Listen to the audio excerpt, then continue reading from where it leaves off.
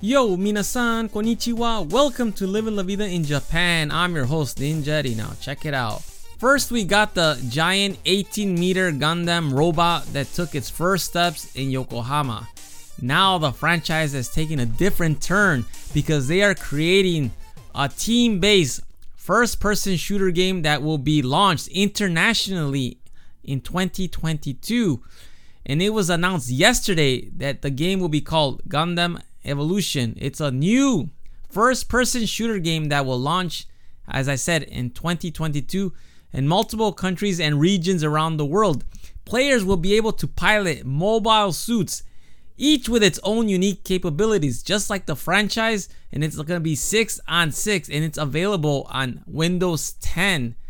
And it's from Bandai Namco Online. That was the major announcement yesterday.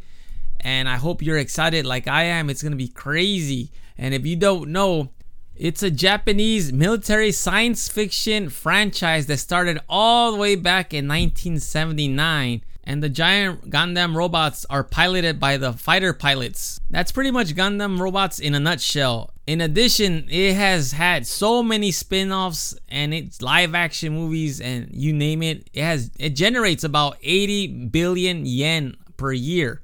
And now, next year, they will release this game and it is free to play. As of now, the game's website lists about 12 different mobile suits so far. And the crazy thing is, they are having a test feature on August 8th and August 9th. And you should check out the game's official website because they are accepting 5,000 applicants only. And there will be a special stream on Saturday at 8 p.m. to introduce more details on the game.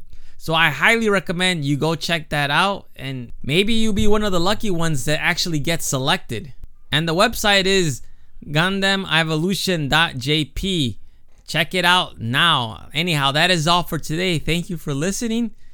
If you have any questions or concerns, please shoot me a comment.